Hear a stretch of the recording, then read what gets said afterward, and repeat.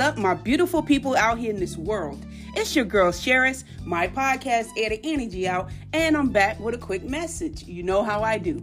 So let's talk about networking. I'm sure we've all heard the quote, your network is your net worth.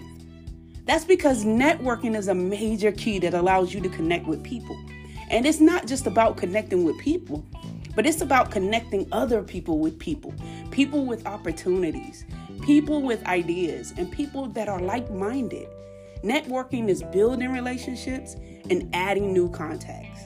I remember my grandfather telling me that there's always someone in the world that's going to know more than you. So you have to get out here and meet the right people.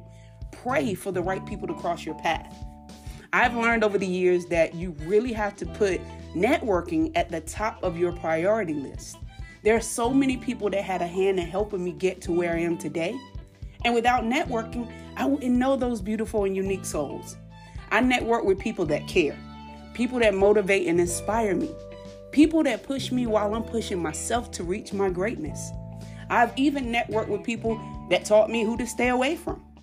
There is always a blessing and a lesson in networking, but we have to do it.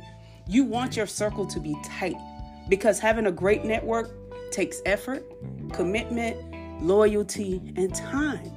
And I know a lot of you may not be the type that love being around people, but don't be afraid to try to find people that you can identify with, that you can connect with. You're going to need other people on your journey, and that's a fact.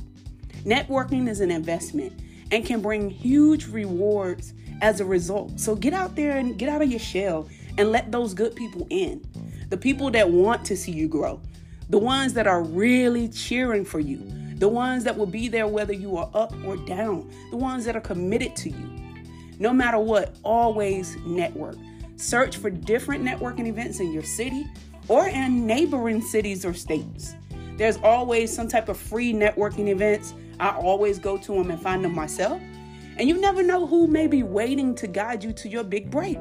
So be ready and available to network. Networking matters and it can help you achieve your goals. I will leave you with this African proverb. It says, if you want to go fast, go alone.